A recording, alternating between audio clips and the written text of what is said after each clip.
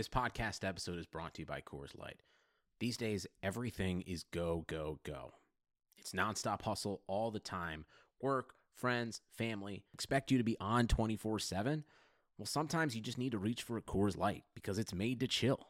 Coors Light is cold lagered, cold filtered, and cold packaged. It's as crisp and refreshing as the Colorado Rockies. It is literally made to chill. Coors Light is the one I choose when I need to unwind. So when you want to hit reset, reach for the beer that's made to chill. Get Coors Light in the new look delivered straight to your door with Drizzly or Instacart. Celebrate responsibly. Coors Brewing Company, Golden, Colorado. This is Blue Wire.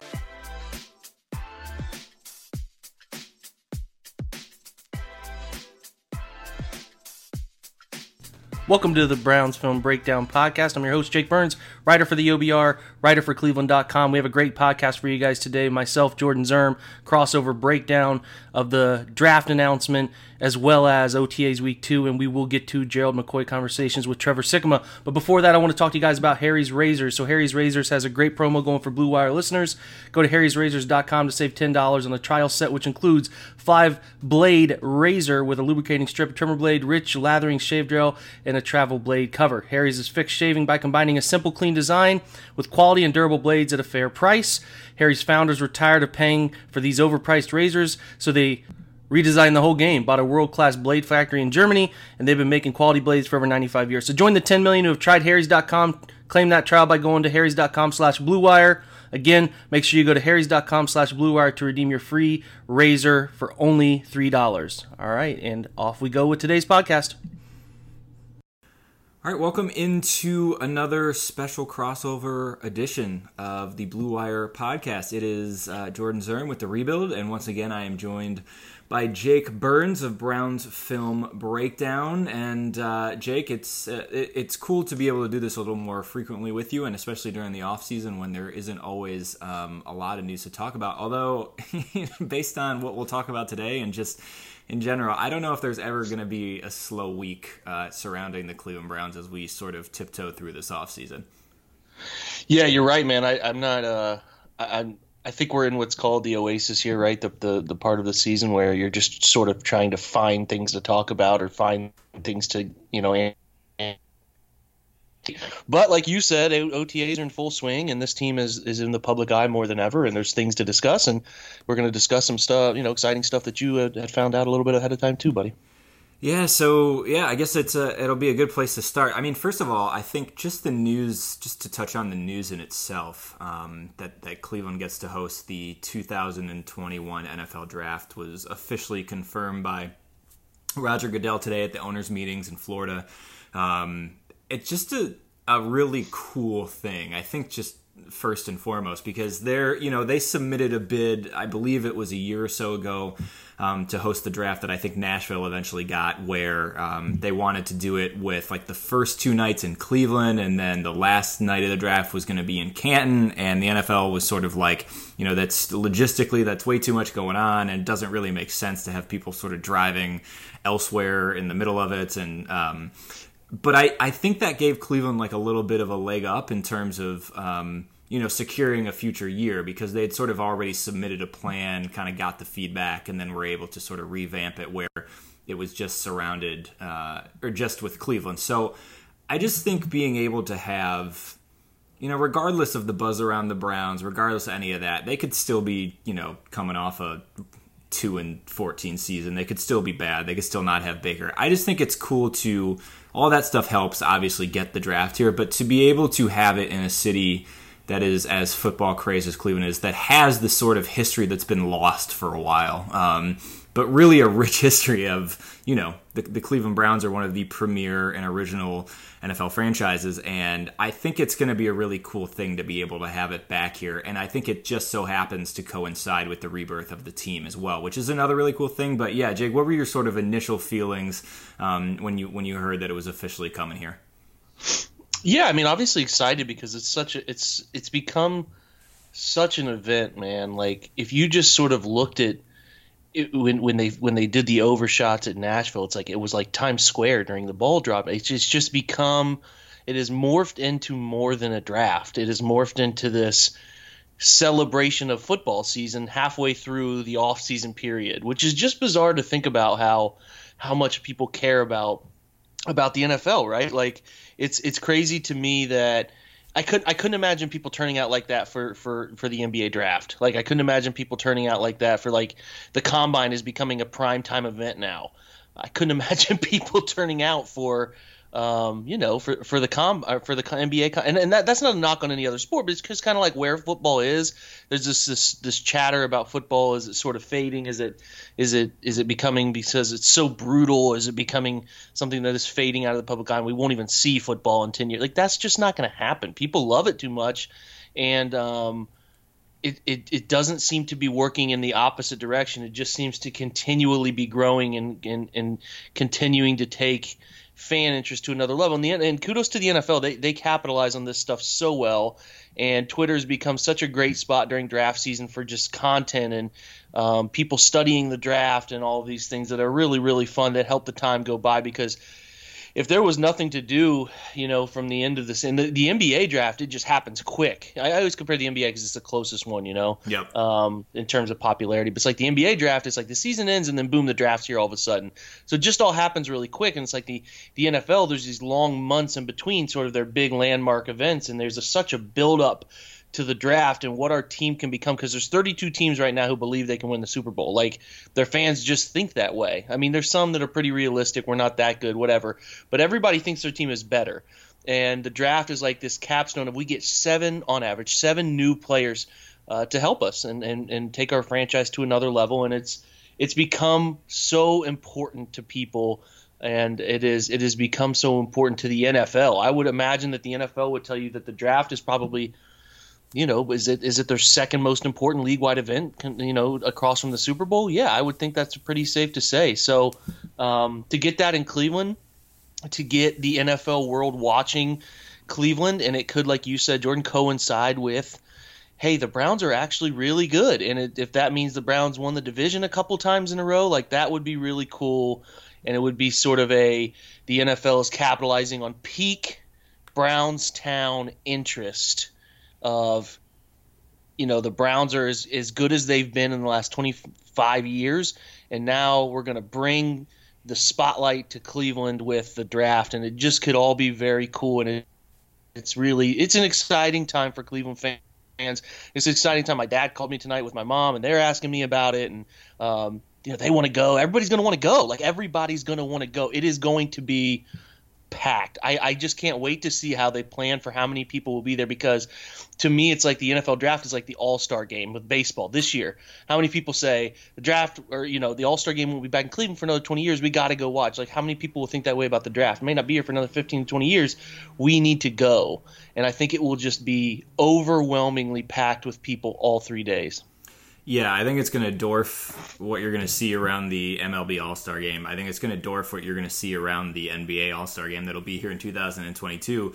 And, it was really cool watching the television coverage of this past draft in Nashville with all those people on that main street in Nashville. Like, that was really cool. And I'm thinking to myself, like, man, it's going to be like double or triple that, because it's not only just going to be, and I know people from other cities went to Nashville to watch the draft, but like Nashville's not really this centrally located place compared to Cleveland, where you have Steelers fans, you have Bears fans. I mean, Vikings fans could come. Detroit is right there. Like anywhere in that area around the Midwest, like is just people are going to flock there. And so you're not only going to have like crazy Browns fans who exist all over the country, and probably, I mean, the Browns backers is one of the biggest sort of fan organizations and kind of global kind of fan groups anywhere. And I imagine a lot of those people are going to come, and then just Cleveland and Cleveland proper, but all those places all over the place, and Cincinnati people, like just it's going to be nuts. And I can't wait to see what the scene looks like. I was told that they're going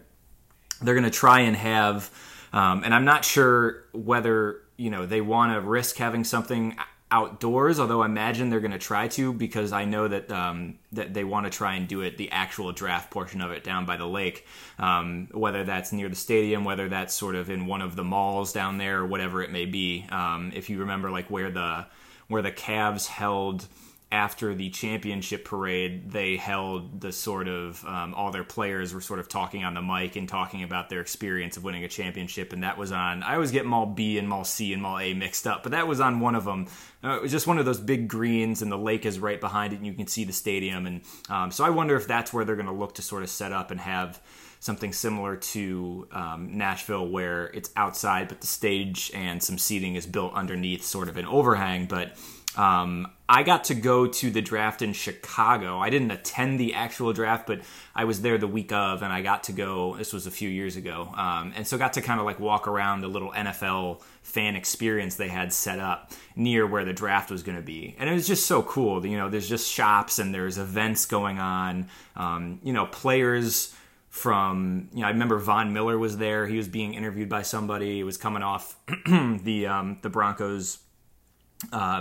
Playing in the Super Bowl, and so there's just a lot of stuff that's going to be going on. There's going to be a lot of NFL players there. There's obviously all the draftees will be there, so it's just going to be a super cool experience. And yeah, man, I can't wait. A lot of events happening in Cleveland over these next kind of 4 or 5 years, as we've seen people tweet about lately. So yeah, a good time to live near Cleveland and be able to try and work your way into some of these events.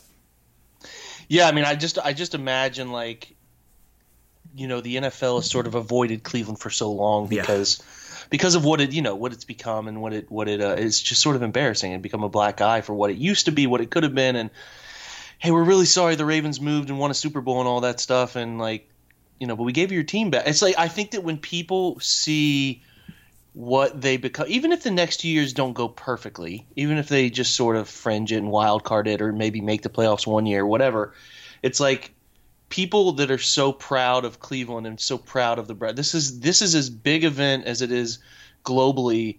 Like I said, outside of the Super Bowl. So I would just imagine that people for the Browns backers, like you mentioned, Jordan, like I think it's going to be overwhelmingly full of like people saying, I want the world to know how much we care about the Browns, and this is how we show them through the draft. And then, like you said, you bring in Detroit and Indianapolis and Cincinnati and Chicago and Pittsburgh, and all of those things can converge. And there's Columbus. There's so many big cities of football fans that will just say, I gotta go to the draft. It's never been this close. It was in Chicago, it was in Nashville, but those aren't close. Like, this is an hour, 2 hours up I-71. Like, I'll be there, man. I gotta be there.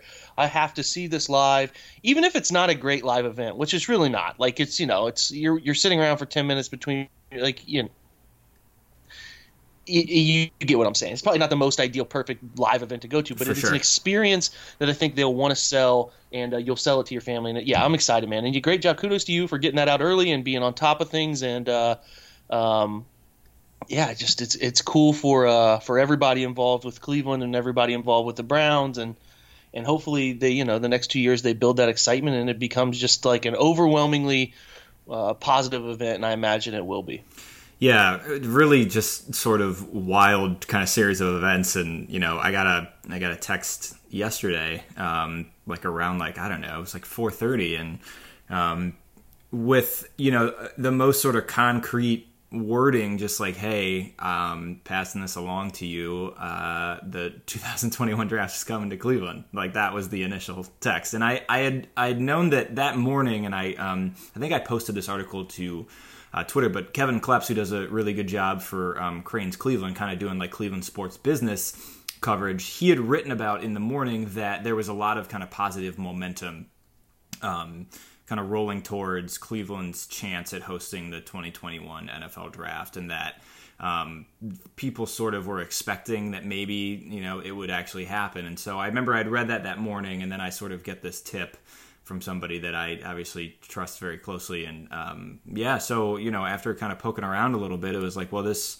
a lot of signs sort of pointing to this, and this person's, you know, kind of language they used and level of trust I have was very confident in it. And I, you know, kind of was like, all right, let's go with it. But it was still something where it was like, okay, I'm probably have to wait till tomorrow to figure out if this is 100% true or not. So it was a weird 24 hours of just being like, what if I got the year wrong? Or like, what if it's not happening? What if something changed at the last minute? And so, you know, because like today, I was at the Indians game today in the afternoon, and like, I'm kind of just checking my phone in between innings just to see if like the official announcement had come or anything like that. But like a couple people retweeted me today, and one was like Diana Rossini, who's like a major NFL reporter for ESPN, and I'm just like, oh God, please let this be right, or I'm just gonna be, people are gonna be roasting me for weeks. I'll have to shut down my account or something. But it was kind of fun, like looking back on it now, knowing that it was good information, and I sort of went with my gut with it, and it worked out. It's fun to look back on, but man, I was a little bit of a wreck today, just waiting for that announcement to come out.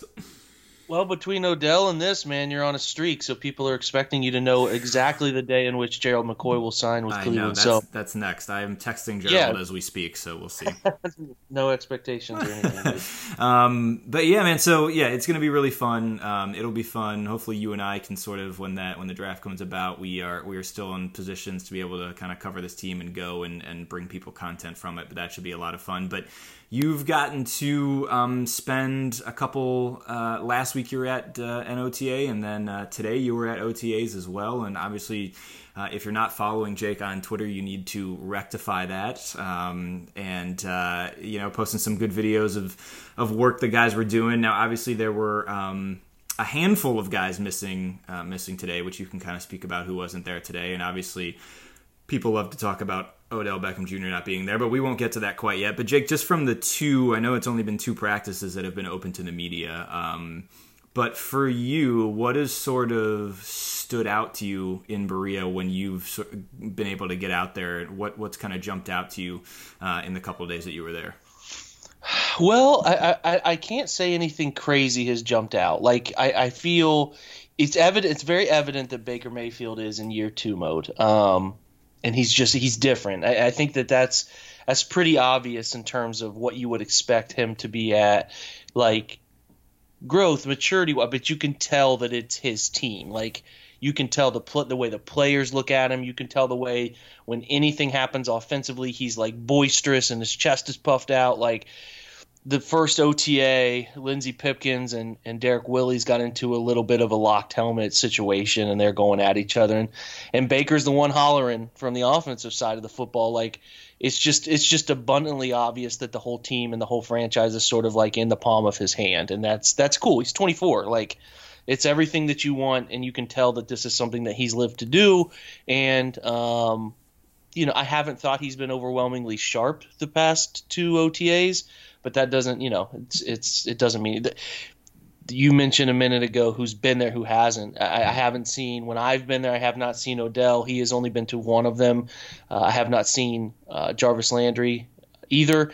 And then also today, the first one last week, they were without Higgins, who looks like he's nursing something with the calf. He was back today, but Callaway was out today. So it's just been, it's a pat. Like Blake Jackson's working a lot on the first team, and like Ratley, just it's a mixed bag wide receiver group wise right now, which is fine. It doesn't mean anything. It doesn't matter. It's good that those guys are. Excuse me. It's good that those guys are getting work, but it's just a mixed bag offensively. You obviously have 2 extremely talented running backs, so seeing Kareem Hunt in person has been really, you go into it with an expectation of like, that's Kareem Hunt. He's had a really good career so far, but like seeing him up close, you understand that guy is a top 5 running back in the NFL. Yeah. So like they get into one-on-one situations with the linebackers, and you can just tell the way he runs routes and how comfortable he feels, in those situations. And then out of the back, you can only tell really so much about the run game because they're wearing, they're in shirts and shorts, and you can't really get a great feel for it. And even when you're on, as you know, we've been there together at the same time, I'm not even sure that I want to this year stand on the sideline during practice. Like I want to try to perch up somewhere because you can't really see much on the sidelines. Like it's just there's a ton of people on the sidelines. Like you can see things. Like the biggest thing I'm trying to take away is guys who are in certain positions, but like I can't really get a great feel for what's going on in terms of play by play. Like what is the tackle looking like? How does Myles Garrett come off the edge? Like that stuff you can't get a great feel for all the time unless your angle is perfect. So I would prefer to be up in a tower watching it, or at the top of the bleachers when training camp starts watching, because you can get more from team sessions and stuff than you can just being like right up on it. So that'll be interesting to me in terms of trying to figure out how it all shakes out, because they're just a mixed bag. Like today, Myles Garrett wasn't there, Olivier Vernon wasn't there. I mentioned Callaway Landry and Odell weren't there. Duke has not been there at either of them, and I don't expect him to be there until the word mandatory is attached to it in June. And then I feel like somebody else was missing, but I can't think of it off the top. Morgan Burnett was out with a little. I think he had an ankle. It was bothering him, but yeah, I think that the biggest thing. There's two big takeaways for me. The right guard situation. So the right guard situation is now something the Browns have to figure out due to the Kevin Zeitler trade. And like I tweeted out something about it tonight. Like I'm overwhelmingly positive about all of this. Like I think that no matter what happens at right guard, I'm fine with what happened there because you traded Zeitler for Olivier Vernon. I think that's a win of a trade. Just in terms of positional value and how a guy helps, that's fine. I get it. But the selling point when they made that move was, and this is not just from people who cover the team, but it was John Dorsey and like the whole crew was, we have Austin Corbett who's ready to go and a guy we drafted and we think he can play. Well, I found it very interesting that he's splitting first team snaps to an extent that first OTA did that Wednesday of last week. He was splitting like 75-25 with Kyle Kalis, who if you don't know that name, he was a Michigan product. I think he was a St. Ed's guy. I could be wrong. He's a Cleveland kid. I mean, he had a big fiasco. He committed to Ohio State and then backed out of that commitment to Ohio State and really drug Ohio State in that process. And, said he was going to prepare to beat them. And he went 0-4, which is sort of the status quo of late. That's how for that Michigan, goes. Yep. Ohio State. Yeah, and so he embarrassed himself. And then it was really before Michigan fans would tell you that their offensive line was playing well. And then they got Ed Warner, who's, was Ohio State's offensive line coach during some of their best runs with Ezekiel Elliott. Not a great coordinator. I wouldn't call Ed Warner, but he's a damn good offensive line coach. And then they improved those things over the last few years with Warner. But so anyway, Kalis goes undrafted. I think Washington picked him up as a UDFA, and then he eventually came to Cleveland. He was on the practice squad. He played one professional snap in 2 years, and he's today your entire practice, your right guard.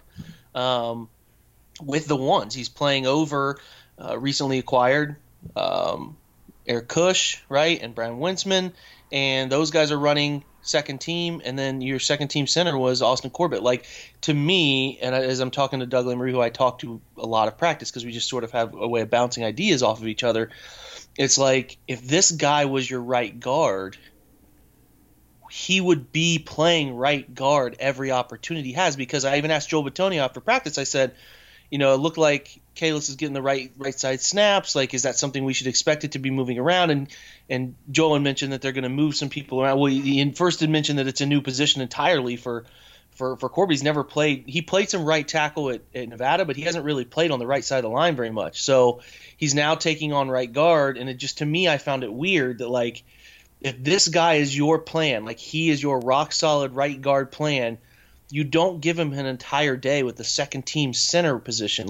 Like, just you don't give Joel Bitonio a different day doing something. Like, you don't do that. So it is a concern to me, and it's a concern because you're playing a UDFA right now with your first team, which it could all work out. Like, if you're a person who believes in like ignoring the process of good processes and like, well, the result worked out, then that's fine. But I'm not that way. So like, I look at it as, are they mitigating risk here? What's going on? What's the process by which you're going to find your right guard? And I think it is an area of concern. Again, I am cognizant of what the calendar says and that it is May. But to me, the signs aren't positive for Austin Corbett. And some people jumped down my throat and said, well, he's eventually going to be the center. Like, that's what he's going to do. Yeah. Okay, that's fine. But that means he's going to sit another year. Right. And that's 2 years of a rookie contract wasted before a guy even finds the field. Or if they're going to, air quotes here, cut J.C. Tretter, some people think that's a thing because it felt like Bleacher Report grabbed that a few weeks ago. It's like, I don't foresee that happening. And if their process is to take away Baker Mayfield's center and right guard from a really successful half of last year where everything clicked up front, I think that is a very risky move if they want to cut J.C. Tretter, which just seems crazy to me to remove 2 of the 5 pieces that were really the more solid pieces in front of him.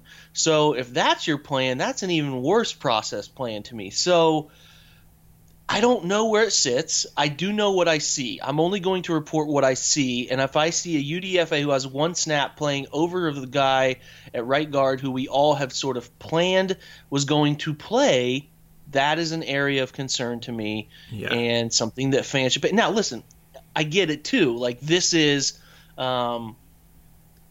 we're concerned about the right guard position. Like, that's good. Like, they don't have to worry about defensive end anymore. They don't have to worry about quarterback. They don't have to worry about wide receiver. Like, all of those pretty important positions they have solved, but they're still like, this is not a team, this is not a roster without fault. I'm not being negative. I'm not trying to bring down the optimism, but I'm telling you where I'm concerned about their offense, because you can find weaknesses.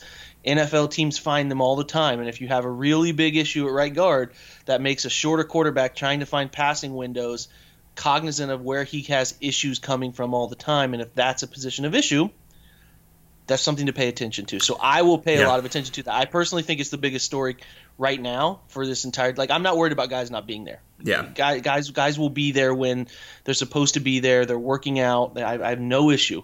I've seen Miles. I've seen Olivier. They look great. Jarvis look great. Odell posts his workout videos all the time. He's in shape. It'll be fine. All of that stuff will work out fine. But this is a story. The right guard issue will continue to be an issue until we don't think it's an issue, and you prove it with somebody that you trust playing there. And I think it's something that is really worth monitoring.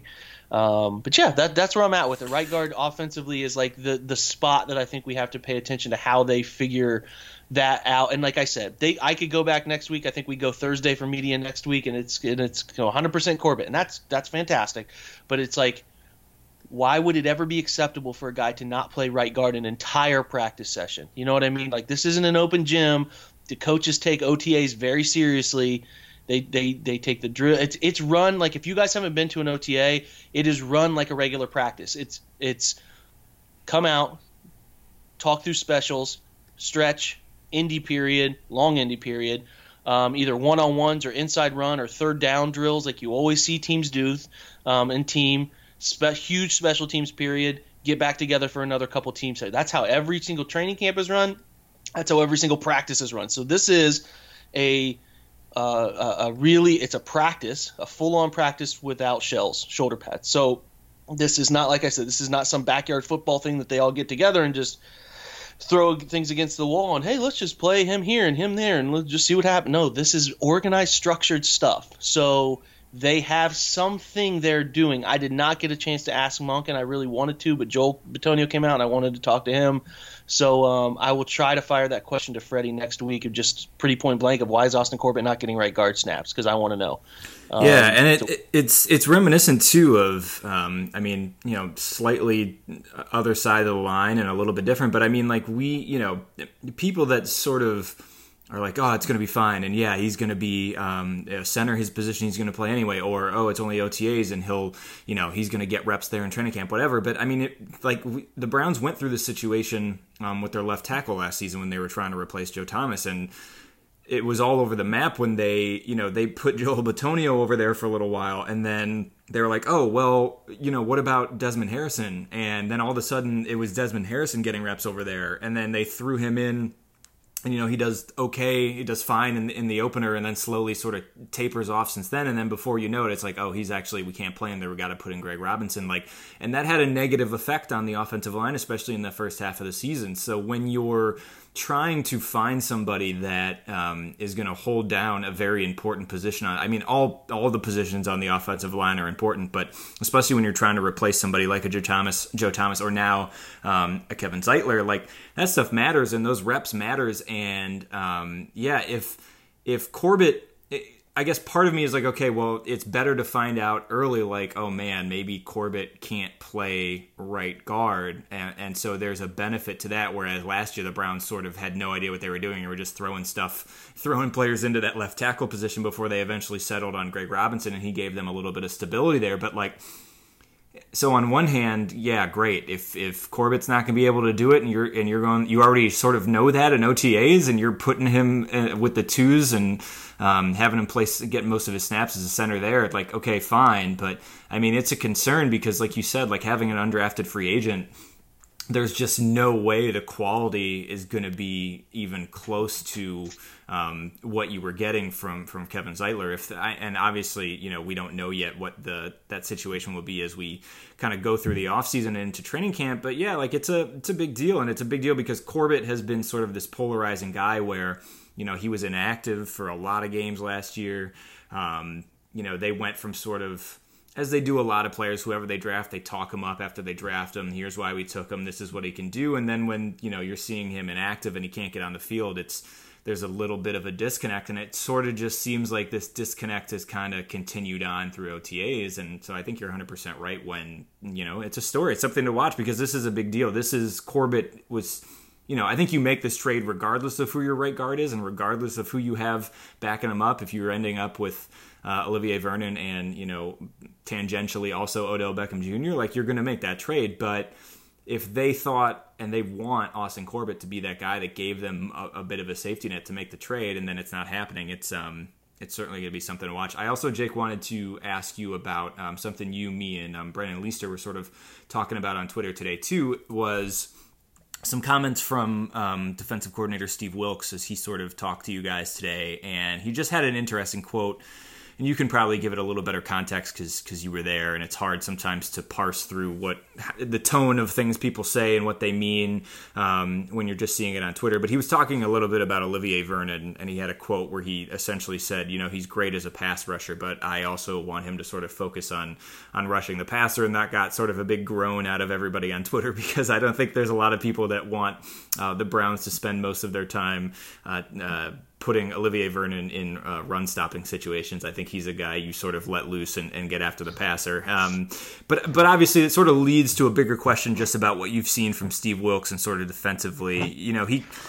He caught some heat a little bit in Arizona last year because he played 5 DBs so often that it even felt like in a lot of when they were down big and the other team was just running the ball down their throats, he just was not flexible and just kept going with 5 DBs and would not play his base defense a lot. But I think there's positives and negatives to that, obviously. But what did you think of the comments about Olivier Vernon, the pass rush / run stop thing? And then what have you just sort of seen from him in terms of how he might be using his personnel? I know it's obviously only 2 practices is difficult to get a full view of that, but from what you know about him, you've done some writing on him when the Browns hired him and just from what you've been able to see while you've been there. Yeah. I mean, I'm not alarmed. I know some people were alarmed by that comment from Wilks about things they need to improve as sort of their corner and run game fits and general tackling too. I know this is sort of buzz things that have come up. I get where he's coming from. If you look at the Browns defense last year, stopping the pass was not a big issue for them. They were the top half of DVOA in pass defense. They created interceptions. They did fine in that department. So if I'm coming in as a coach, I would be looking at what did we struggle with last year.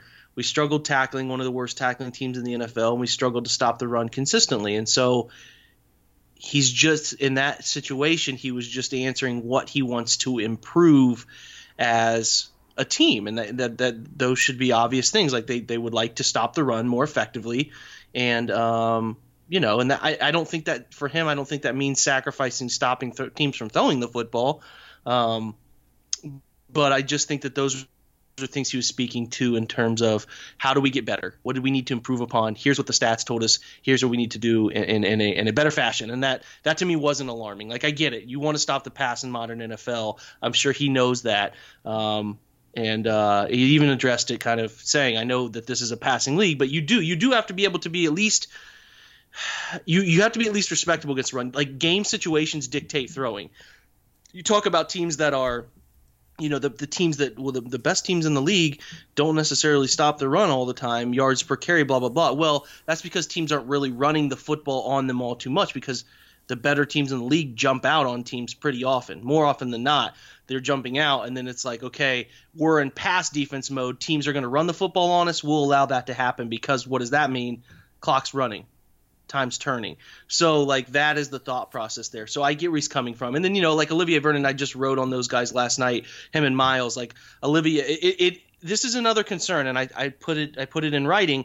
If you're looking at defensively, Olivier Vernon had, I don't have the numbers specifically in front of me, but I spent a ridiculous amount of time researching this stuff, and Pro Football Focus helps like crazy. I think he's had 5,600 professional snaps between Miami and New York. He's only played about 540 of those on the left side.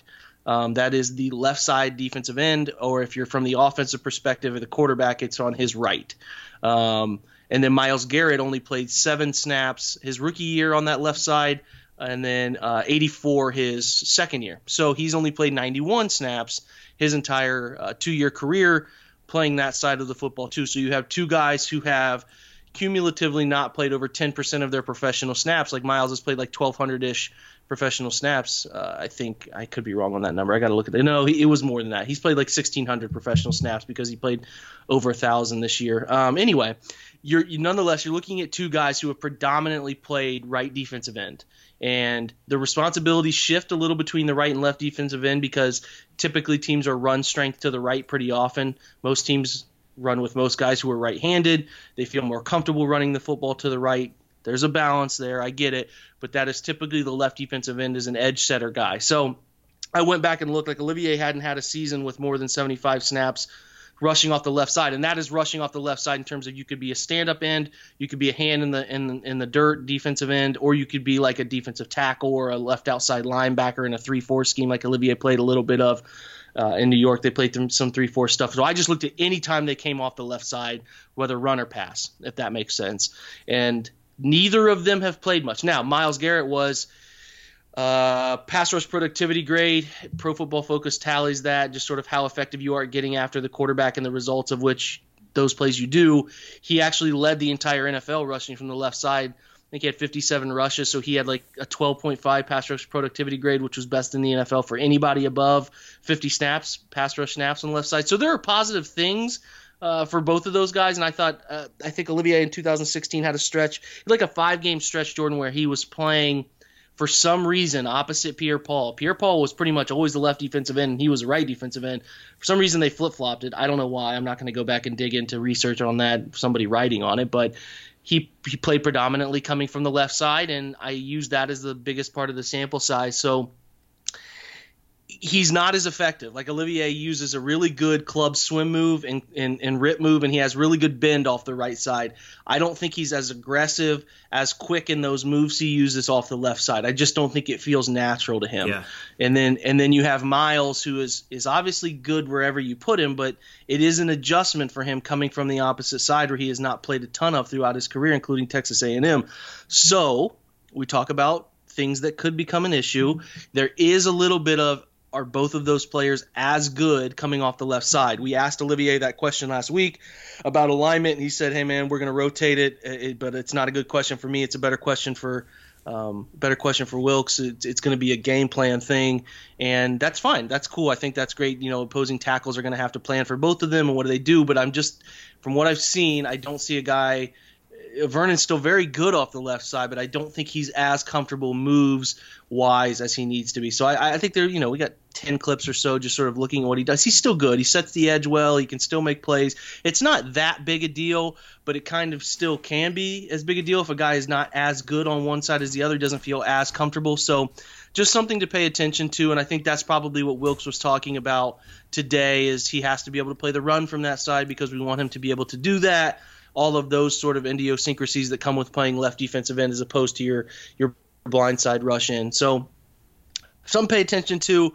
Those guys were – I noticed when they were both practicing, like I said, they weren't there today, but they were there last week. I noticed those two flip-flopping pretty frequently. So I didn't notice one predominantly coming from one side of the football or the other. But we probably won't have a good feel for that till Tennessee comes to Cleveland week 1. They're going to keep that pretty close to the chest, and then we're just going to have to see how they deploy them.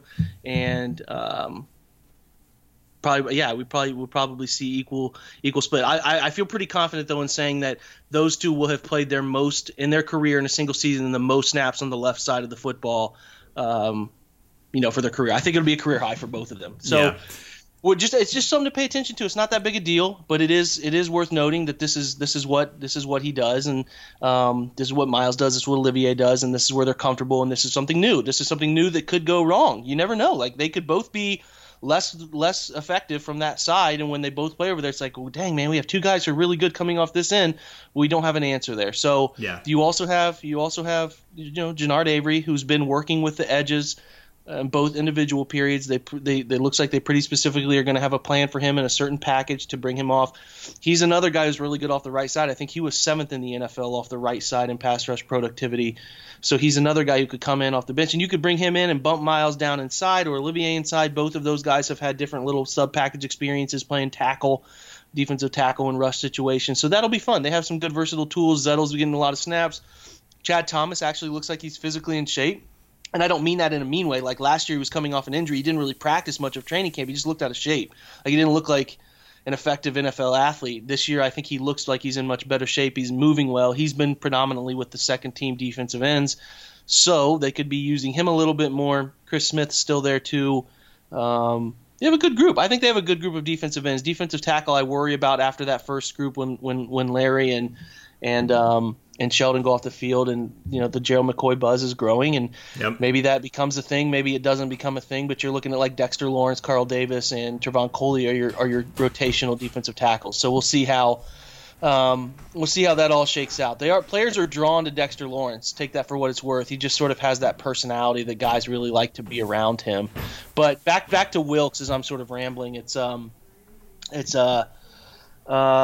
did a little bit of both. I asked Denzel Ward that question today was, the press man versus off-ball stuff. They did both. They were playing a lot of defensive backs. It does look like they're going to be 5 defensive backs on the field all the time, 2 linebackers. Kirko and Schobert are your 2 linebackers. And they're going to play 5 defensive backs. Jermaine Whitehead, who I'm writing on tonight, has been on the field with, even when Burnett was healthy the week before, he was on the field pretty much all the time with the first team group. He's going to be that big nickel type hybrid who can play the slot. He can play 2 high safety stuff, so he will be a big part of this. And Wilkes mentioned him in his morning presser as a guy whose leadership he loves. Denzel said that he's a guy who communicates really well, and as a corner, you really love that, a guy who talks and gives you information as plays are coming out of the huddle and as a play is happening. So they like him. He was in Green Bay last year. He played a lot of snaps for the first 8 weeks. He sort of picked up toward the middle of the year there. I think he had a rough game against New England, and then he threw a punch in the New England game and got ejected. I'm doing some research on him now. He got ejected in that game, and then they cut him. And the Browns claimed him, and he didn't really play for Cleveland much because things were pretty set at the safety position at that point. He was sort of learning everything. But, yeah, they like him. I did not see it coming. Eric Murray's been working with the second team. That's who they traded for from Kansas City. And Sheldrick Redwine's in that second team group. So they like him. And I think they're going to use him way more than people anticipated. And the big news of the day, I should say too, Jordan, is that Greedy Williams was your first team corner opposite. Yeah, that was my favorite tweet of yours. It was just cool to see those names in the same sentence together playing opposite of each other, and that's just something that I get excited envisioning. So I'm sure it was cool for you to kind of see that happening on the field. Yeah, I think he looks good. He looks fluid. He's got to get a better feel for pattern reading and some of that stuff that comes. But yeah, he was your your first team corner after not getting a ton of first team snaps last week. Who knows? I'll tell you whether after next week, Thursday, if he continues to do that. Terrence Mitchell, who is his main competition outside, was with the second team. TJ Carey bounced around the first team outside, and then he would come inside too. It's just going to be packages. If they just want a regular nickel guy who can cover the slot better, they'll run Carey out there. If they want a bigger guy on the field, a safety type body who can also run with tight ends a little bit and play, at least respectable zone coverage, 3 deep, 3 under stuff, they'll bring Whitehead onto the field too. So I think those 2 things have been defensively big news. So how they're going to use those defensive ends, what does that look like in the past, what is it going to look like this year, and then Jermaine Whitehead being way more involved than I think anybody anticipated. I'm at fault here too. I didn't really take him serious. I didn't really count him as a part of this roster, let alone a part of the defense playing like he's playing here early on and what they're saying about him. So that will be fun to watch. And then Greedy Williams too is jumping in and playing first team reps pretty early on in his time with the Browns. So I think the defense you got to feel pretty good about right now in terms of what they look like as a whole. I've seen them now. The last week they were sort of whole, and they overwhelm you a little bit with talent there at times. And the second team, I should say, the 2 young linebackers, Sione Taki and Mac Wilson, have been together. They've been stuck at the hip, and they when they go out there and play, that group plays, they play together. Yeah, they don't play them with anybody else. Ardarius Taylor is another. The fellow they signed from Tampa Bay, big-time special teams player, but he will be on the roster. He rotates with their veteran second group. Ray Armstrong's in that second group. So I think that covers it. Yeah, that's most of the guys that are getting your snaps. Your second corners, like I said, Terrence Mitchell, Lindsey Pipkins, number 41. He plays opposite Terrence Mitchell too. So Morgan Burnett will be actively involved in the back half of the second. They have good depth though, man. That's the thing that comes to me is when I watch it, I see them with 5 good corners, and I see them with really good safety depth. And Sheldrick Redwine is going to be your bottom of your roster And that's a really good young player to have at the bottom of your roster and feel good about him as a special teams contributor and feel good about him that if he, as the year wears on and he has to step in a pinch, could he do it? And is he a future player? Like the depth, the difference is that somebody like Sheldrick Redwine would have been counted on in years past. Like he's not being counted on. And that only benefits everybody involved, the Browns and obviously the younger player as well. So good to see. Offense, it's tough. I don't have a big picture. I haven't seen the biggest part of this group is the 4 wide receivers being together. David Njoku looks great. I'm not sure he was born on this earth. Same with Myles Garrett. Like those are two. They're from elsewhere. Myles Garrett is obviously a specimen, but there's just something about like David Njoku's build that makes it look like he just like he was born and then he immediately was just in the weight room. Like he's just been looked like that his whole life. It's insane. And like he jogs out on the practice field and he runs in this really weird, graceful way. Like he sort of floats and bounces. Like he's good. He's not even 23. I don't think. I don't think he turns 23. Yeah, he's still ridiculously young. And he had a nice catch on the sideline on a deep corner route. And he's going to be good. They're going to be good. The 11 personnel stuff is very real. Nick Chubb looks like a bigger version of Nick Chubb from last year. Like it's all there. All of it is there. I think everybody should be more than excited. This is not a finished picture yet. They could still add pieces, whether it's Gerald McCoy or players who get cut. Or bear in mind they signed Michael Kendricks in the early June of last year, so like things will shake around. Like they will. This is not the final roster that we will see, but this roster is very real. It is very talented, and I've thought that without even seeing one of the best wide receivers in the game up close and personal. And it's good. It's good. I think that the vibe is good. The team Freddie really gets after him. I know Freddie's like a golly gee guy in press conferences, but he coaches hard, man. He coaches them with vigor. He holds guys very accountable for mental mistakes. That is what I've seen him get heated about the most in the 2 practices we've been to. Monken's very cerebral, very quiet in approach, sort of talking guys through things. Freddie is sort of the bad cop in this scenario. Like if you saw Freddie on the field talking the way he's talking, you didn't see him talk much as a running back coach because that's kind of just stay out of the way type of thing. You take your guys and do your thing. But yeah, when the offense is doing things or there's something going on or somebody's messing up, like he's on top of them, and he's the language is R-rated, so he's going after him. He's big on the accountability stuff. I've liked Wilkes' approach. He's been not the Greg Williams was sort of everybody look at me, and that's just his personality. It's not nefarious, but like that's just like his. I'm going to make a scene out here and everybody's going to hear me talk. Like that's not Wilkes' approach. Like his is like, do your job, do it for the team. And that approach, I like how he feels. I like how Holcomb coaches his group too. And I'll tell you what, Tosh Lupoi has a real Brock Lesnar look about him. If I was on the field today and Tosh Lupoi's the new defensive line coach, he was Alabama's DC, and I looked quickly to my left, I could have swore it was Brock Lesnar. Like that guy looks just like him, but nah. I mean, he gets after the defensive line. He coaches them really hard, and I like him. I like the way his approaches. Guys seem to respond to him well. The way he kind of gets after them. It's not getting after them in a mean way, but it's just like getting after them about practicing hard and doing drills hard. And when you're in, you're going 100%. And I like that. James Campen, much different too than Bob Wiley, just less. He's sort of quiet in approach too. They do a ton of technique, hand placement work, and Joel Bitonio touched about that in his few minutes at the press conference today. It's a ton of hand fighting, how they get set, how they base into their first few steps. I'm not here to say Bob Wiley wasn't doing those things because I probably wasn't paying as much attention, but I just noticed that like when the offensive line goes away during special teams or whatever, that those guys are really, really harping on the minor things that are important still, like how their kick step looks, how their hand placement looks, how they're fighting with their hands when somebody gets their hands in a different place. So all of those things are good to see, and I think Joel touched on that too. So really good 2 days of OTAs. The kicking battle, I think, seems to be neck and neck. I haven't really noticed much of a difference from either of them. I do know Seibert booms the ball in kickoffs, but so does Greg Joseph. It's just going to have to be who makes the most and is who's the most consistent. That battle, to be honest, Jordan, probably won in the preseason in games. I think they'll kick as many times as they can in games to get a feel for those two. But you take a guy in the 5th round, I imagine he has every leg up he could possibly, no pun intended, but every opportunity to make that team and do that job than Greg Joseph. So we'll see. That's what I got in a couple days worth of OTAs. We'll get up there Thursday next week. They go. I'm not sure who will be there, who won't be there. You never really know. You just kind of show up. And I should mention too that Duke has not been there either.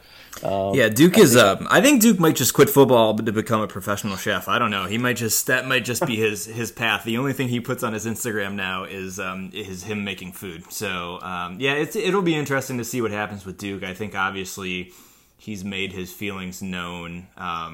And I think his total absence, really from not only OTAs, but just, I don't know, any media, any public remarks, anything, like, makes it fairly clear that he's probably, once they signed Kareem Hunt, he didn't feel like his role was going to expand at all to what he wanted. But I do think, as we kind of wrap this up, and really great stuff, again, Jake, and make sure you're following Jake for Jake_Burns18. So, when he's back out there next Thursday, you can kind of go along with him as he's running through OTAs and giving you his kind of real-time observations. But I think a theme, especially with the Browns on both sides of the ball, because I know today you mentioned, obviously, there was a lack of receivers there today, but, Rashard Higgins getting some snaps in the slot, and you can move Callaway around, you can move Higgins around, you can move Jarvis Landry around. Like, they just have guys that, and even Odell Beckham Jr., who, worked out of the slot for periods of time in New York. Like, you just have versatility, especially Kareem Hunt. We saw Nick Chubb, who,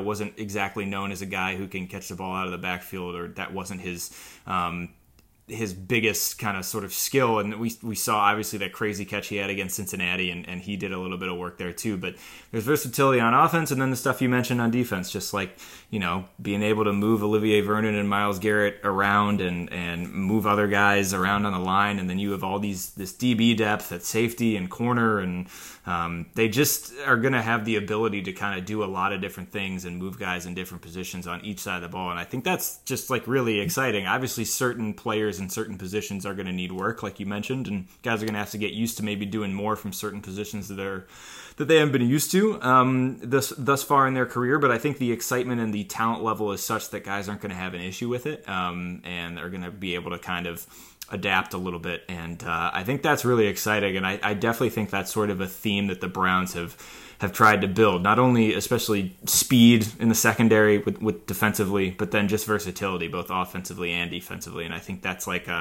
a good insight into how this coaching staff, I think, sort of understands the modern NFL and sort of understands where it's going. And I think as a fan, that has to be pretty exciting, just knowing that they seem to have their finger on the pulse of like what makes a NFL team good on both sides of the ball.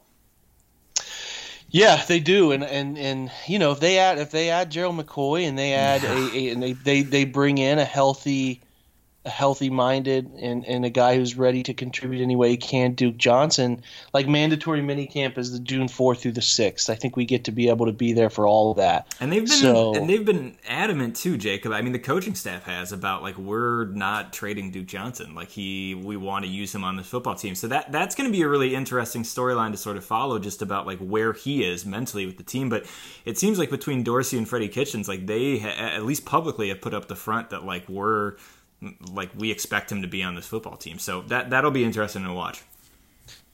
Yeah, and what that all looks like, because we're seeing the elements of Monken and Kitchens coming together, and a lot of wide receivers on the field. I have not seen a ton of tight ends on the field altogether. Doesn't mean they're not going to use a lot of that like they did last year. Like, Demetrius Harris, a very good player. But yeah, like, I just noticed that it looks this way. They're using a lot of wide receivers. How does it all look when it comes together? Like, is that offensive group adding another really good running back, pass catcher, dual threat player, and then adding those, getting Jarvis out there, getting Odell out there, getting Callaway and Higgins all on the field at the same time? Is like, holy cow, this group is ridiculous as you think it will be. So that'll be fun. And I would say this stuff right now is just sort of the appetizer. The main course will be there June 4th through the 6th when it is mandatory. So if somebody's not there for a mandatory minicamp, that's a story. Like, that is a real thing. That is a problem that results in fines. So that is when I keep telling people, don't worry about OTAs, because I really, they're voluntary, and it's great. And then coaches take it serious, and the guys who are trying to make the roster take it serious, and that's fine. But like, when the word mandatory is attached to it, that's when we'll really start watching it, and we'll see if it looks as good in person as we as we think it could. And like we said, they add a couple pieces. If they can add Gerald McCoy, it'll be. I think it seems like there's a lot of people that don't want the Browns to be as good as what they could be. So it'll be very fascinating to watch what that big picture thing looks like, and if it's sort of as holy cow, these guys are all in Cleveland at the same time sort of thing. So it'll be fun. Some good stuff coming up. We'll have another one of these, and on my end, I'll talk about OTAs next week, and then minicamp. I'm going to try to go up to all 3 days as best I can, and give you guys a full report of what that looks like. Because then after minicamp, it's really off. We're off until training camp. That's late July, so that's the best chance we have to really get a preview of what this group will look like when they reconvene, and it's really football season. So it's going to sneak up on us, and summer will sort of get started here before we know it. And I cannot wait to sort of see them fully operational and running 7-on-7s and 11-on-11s and all of that. That's going to be that'll be the good stuff, and that will be really enjoyable. So man, like I said at the beginning, although it can seem sometimes like the off season can drag on with nothing happening, that has certainly not been the case with Cleveland this year, from the Odell trade to now the announcement of the NFL draft coming to Cleveland 2021, and now you've got OTAs and, like you said, minicamp in early June, and then some time off, and it'll be training camp, and the storylines will only continue. So, Jake and I will continue to be here with both the rebuild and Browns film breakdown and more crossover stuff from us. So continue to follow us both on Twitter at CleveZirm, at Jake_Burns18. And, if you're a fan of the NFL in general, or you want to get hip to what's going on in some other cities, other markets, Blue Wire has all of that stuff underneath their umbrella. So you can go to art19.com/Blue Wire, or just search Blue Wire on iTunes, Spotify, wherever you get your podcasts, and check all of those out. Lots of good podcasts covering a lot of different NFL teams. So check all of those out. Jake, man, thanks for hopping on with me, and we'll look forward to your report next week from OTAs and what you've seen there. And man, we'll link up again soon. Always my pleasure, brother. All right, dude. I will talk to you later. All right, man.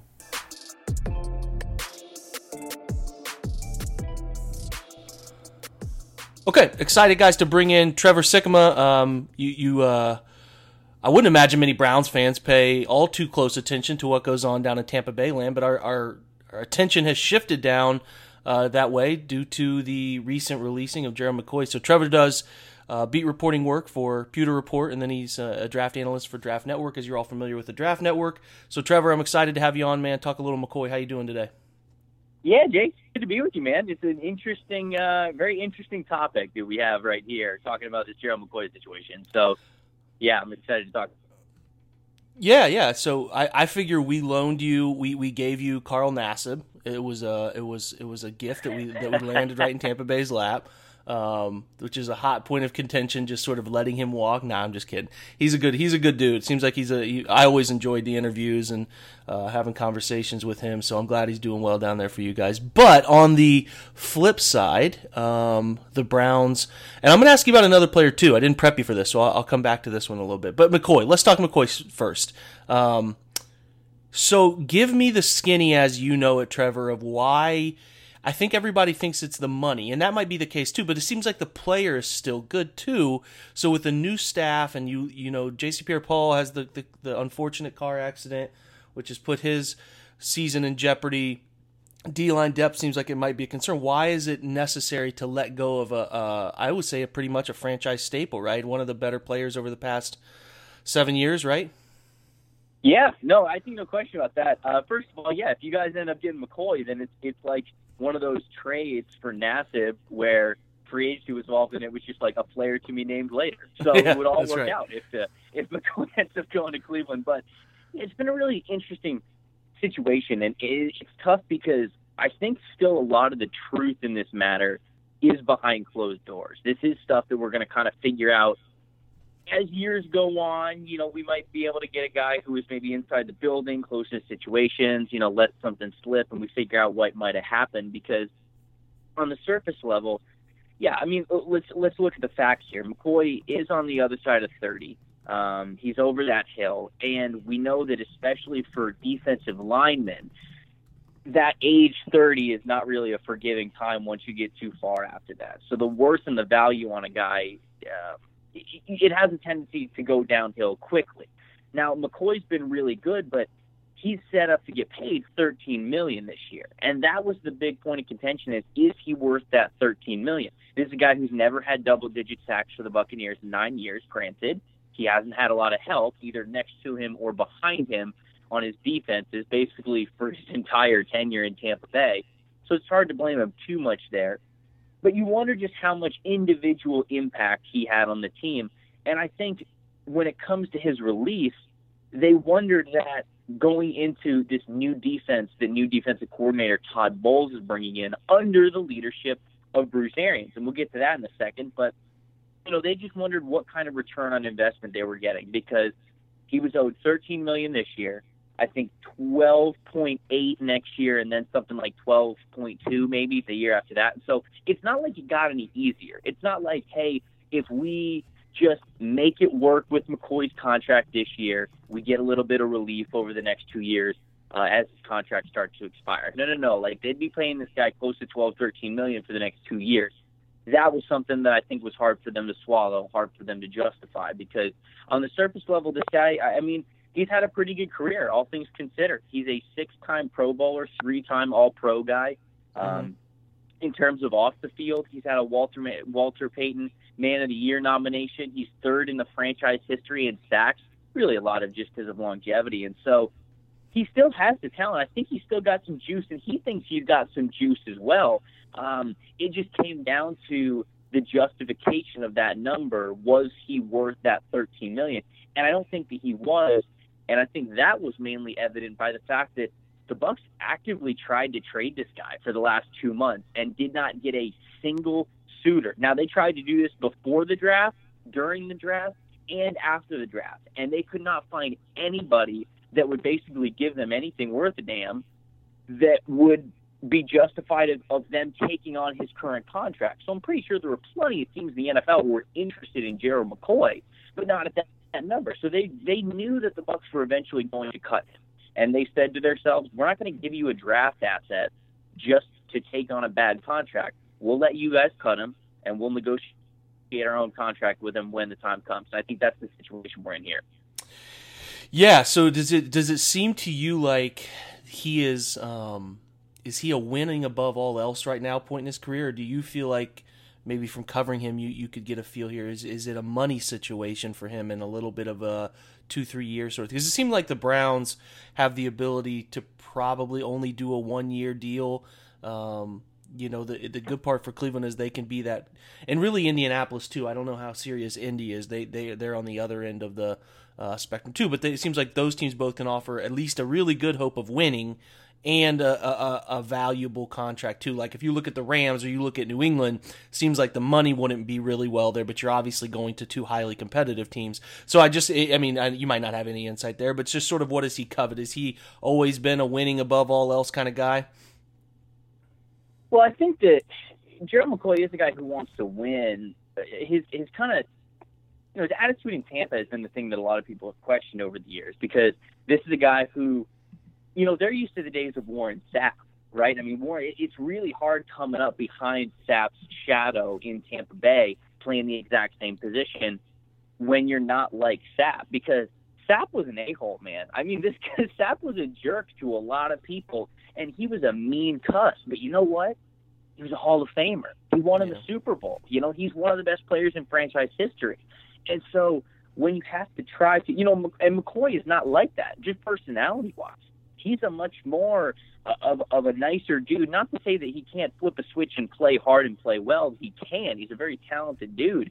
But he never had that super mean streak. And so personality, I think, goes a lot into why I think the fans, you're seeing a lot of fans split on opinions of McCoy leaving, because it honestly should be almost kind of the remembering the happy times with McCoy, what he's done for this team over the last 9 years. And instead, you've got a lot of fans who are like, get him out of here because he didn't have that killer instinct, that killer mentality.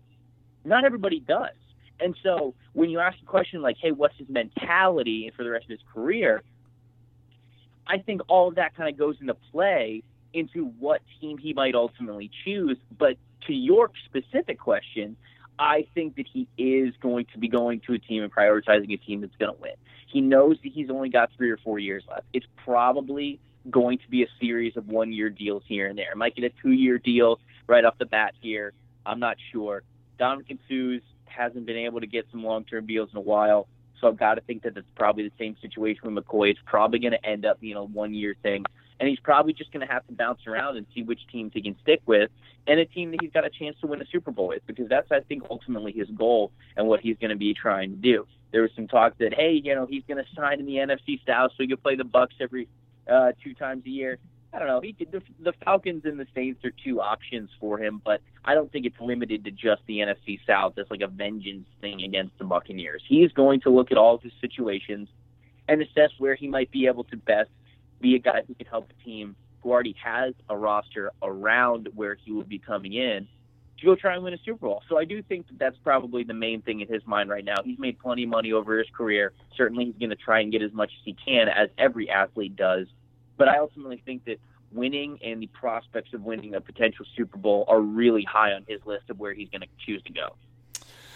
Yeah, that's good insight. I think the Browns can offer, they're not immediate Super Bowl contenders, but they're at least trending in that direction, as if we're being realistic here. So they can offer a little bit of both, which is good for the Brown side. Is McCoy a little bit more 3 technique than 1? What's he play predominantly? Yeah, so, and, that kind of brings into the equation of why he was released. McCoy's just been a true 3-tech basically his entire career. He's been that pass-rushing interior defensive lineman throughout basically every single defensive coordinator that's come through Tampa Bay, which has been numerous since 2010 when he got to Tampa Bay.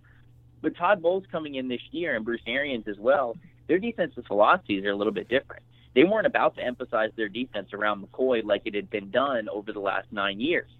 They run a more multiple front, more 3-4 sets, more 2-gapping, and that's just not really McCoy's style. And so, I was kind of looking at this situation as I was going back on the timeline of everything. I mean, Gerald McCoy, Bruce Arians hadn't even taken the job yet. And Gerald McCoy was so nostalgic after his last game, saying that he's enjoyed his time in Tampa and that he's loved his time being a Buccaneer, and whatever happens, he was given the kind of like sentimental, whatever happens, but I've loved everything about being here. And it's like, dude, you got 3 years left on your contract. What's up? Like, why are you talking like this? And then Bruce Arians gets hired on the 8th. At the owners' meetings, he was basically saying, yeah, we're not sure if McCoy loves football, all this kinds of stuff. And he was being really harsh about basically a franchise legend. And then all the while, basically on February 1st, we have an insider, J.C. Cornell, who works over at the Draft Network with me. He's had the inside beat on what's been happening at One Buck Place, and he said the Bucs were going to move on from Gerald McCoy on February 1st.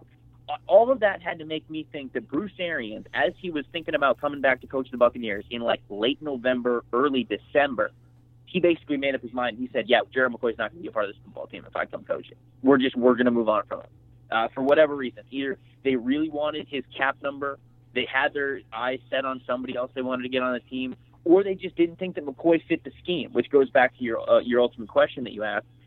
And I wonder if that's it. Unfortunately, I'll never know, because I won't know what McCoy is like in this Todd Bowles scheme. I won't know where they're going to use him. But they very much use more 3-down linemen in what Todd Bowles tries to do, whereas McCoy has been a part of a defensive line that's used 4-down linemen, and he's been the 3-tech, the 1-gap pass rush penetrator more than anything else. So that is certainly his wheelhouse, getting upfield, that great first step that he has, being a pass rusher, being that 3-tech player. That's what he does in predominantly a 4-down lineman scheme, or at least that's what he's done in the past. And I'm just not sure how much we were going to see that in Tampa Bay under Todd Bowles, and perhaps that's ultimately why they made the call that he is not worth that $13 million to them. Yeah, it seems like the Browns signed Sheldon Richardson. Larry Ogunjobi plays predominantly the 1 and shade, nose, all that stuff in the interior for him, and signed Sheldon Richardson. So maybe they, maybe they feel like they can supplement him and McCoy and sort of keep everybody fresh. And McCoy does have 1 tech experience. Yeah. All those guys can shift in and out. So yeah, it would make sense for the Browns. And if the money's right and all that's right, I think that they'll really attempt to do it, because they were one of the few that were sort of at least in some circles were affiliated with Tampa Bay, trying to maybe work a deal there. So I think that's why a lot of Browns fans feel optimistic about it. But that's great. Those are good insights into the entire situation, Trevor. I really appreciate that. I do have one more question for you. Darius Taylor, who the Browns signed out of Tampa Bay, any insights on him as a player? I've been at OTAs. They've been having him kind of second unit, but seems like a special teams ace. Is that what they're getting here? Yeah, Darius is a great guy, man. We did a couple events with him. First and foremost, he's an awesome dude. He's a really great guy. He's a total effort player. He was forced into some starting roles last year because the Bucs were so beat up at linebacker. So he does have some starting experience, both playing as, I believe, a Sam and a Mike. He was actually playing Mike for a little bit with the green dot on his helmet, making the calls for some experience last year. He's predominantly a special teams guy. Yes, he's more of a backup linebacker who's going to give you a lot of effort at special teams, but he does have some starting experience because of last year. And so if you got to have a reserve linebacker, a guy that kind of be waiting in the wings in case somebody goes down, Darius he's a good one to have. Well, good stuff, Trevor. I appreciate you, man. You guys can find him at Tampa Bay Trey, TRE, there on Twitter. Not just going to give you Tampa Bay insights, but it's going to give you quality draft insights, too. I know how much Browns fans care about the draft all year. As we're pumped, Trevor, the draft is coming to Cleveland, man. We're excited about that.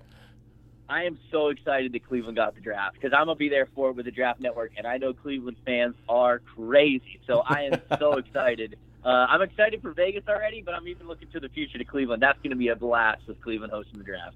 Hell yeah, man! We'll have to link up at that point. So yeah, we'll probably have Trevor on again at some point. I'm sure something will rise here. Unfortunately, the Browns don't play Tampa, but we'll get him on again, maybe draft season next year, and get some more insights from him. Trevor, thanks for taking a minute here, man. Of course, Jake. Anytime. All right, guys, we appreciate it. We will be back next week after OTAs, after Thursday's OTAs. We'll give you some more insights going into the mandatory minicamp that is June 4th through the 6th. Always appreciate any feedback on iTunes, Twitter. Anytime you guys want something to discuss, just let me know. Keep us in the loop. And as usual, guys, until next time, go Browns.